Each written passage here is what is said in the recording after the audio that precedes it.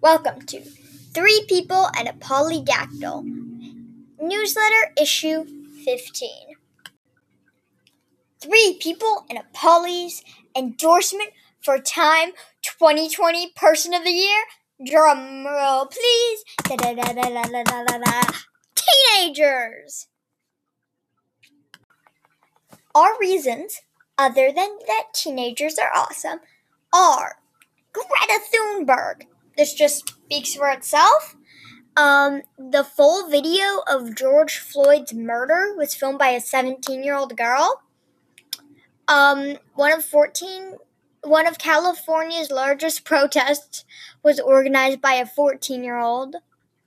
Teens effectively disrupted Trump's Tulsa debacle via TikTok and Facebook.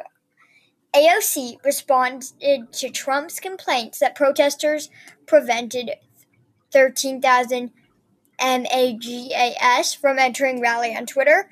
Alexandria Ocasio-Cortez at AOC.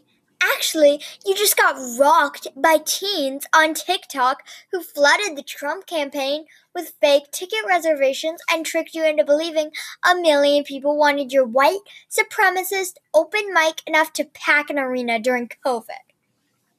Some other reasons include high school students started numerous groups to deliver food and services to people during COVID, including a telephone hotline for lonely seniors to call if they needed jokes and other things.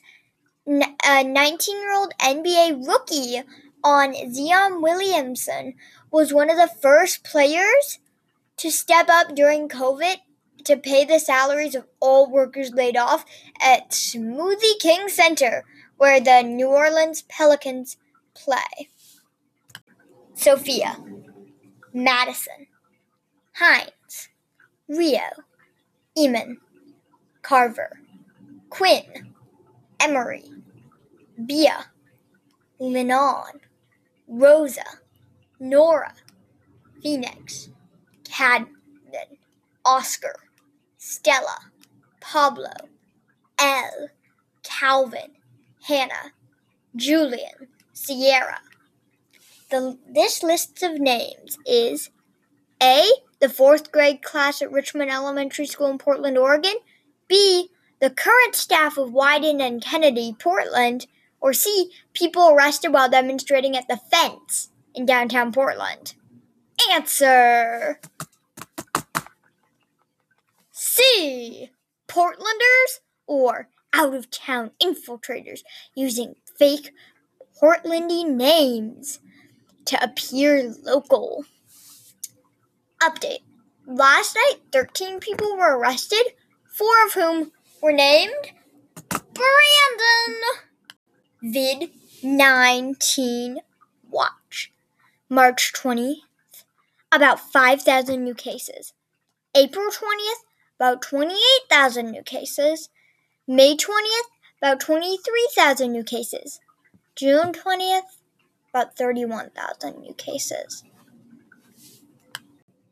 And now, wearing the letter O, Damian Lillard.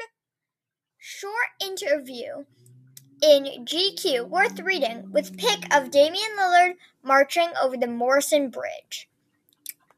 Below in the newsletter is a link to an article. Damian Lillard, why he doesn't trust the police either. Dame Dalla recorded this song, Blacklist, which also has a link to it in the newsletter, a week or so ago. It's actually a short spoken word piece. I know sports rappers are generally terrible, but this is actually worth listening to. And another Blazer, Anthony Simons, recounted how meaningful protests and PDX felt to him. His narrative of going to the protest is also refreshingly normal. Simons texted a few teammates to say he wanted to join the protest that night and asked if anyone wanted to join in. They could meet at his house, he said, and carpool downtown. Pretty normal. Then hours, Simons, Rodney Hood, Gary Trent Jr., and Nasir Little were headed toward Revolution Hall in southeast Portland. Here's an extra special that's not in the newsletter. Luke, Audrey's son, was actually there standing next to Aunt at one of the protests, and I am forever jealous of that. 3 people and a poly. Conspiracy theory. Beware of mosquitoes. Rudy Giuliani is no longer in the Ukraine. He's in Africa collecting malaria-infected mosquitoes. RG will then fly with the skeeters to his home away from home in Ukraine. Will he tell someone that the U.S. will stop buying Ukrainian rubber and fertilizer unless they smuggle the mosquitoes back to Washington, where they'll be fed moldy N95 masks in a bunker. In late August, the mosquitoes will be packed into drones and released over Los Angeles, New York, Minneapolis, Detroit, Portland, Seattle, causing a liberal malaria outbreak. Trump will go bipartisan hero and save the blue state cities just before election time with the 10 billion extra doses of malaria medicine the U.S. is trying to offload. Several Republican senators will sell their skyrocketing Bayer stock ASAP and use the cash to pay a bunch of MAGA thugs to disrupt vote by mail by mugging letter carriers, stealing mailboxes, and hanging around ballot drop-off sites with guns and flags singing God Bless America. Also, there will be a shortage of insect repellent, so stock up now. Hot tip! Buy stock in Avon, since people desperate for something to ward off mosquitoes will give Love's Baby Soft another try by mid-September. Looking at Nextdoor posts from March is like getting in a time travel machine that shows you when your brain cells were aligned differently. Back when the big news was singing on balconies and stocking up on hand sanitizer. Here are a few Nextdoor posts from newsletter 1, number 1 and number 2.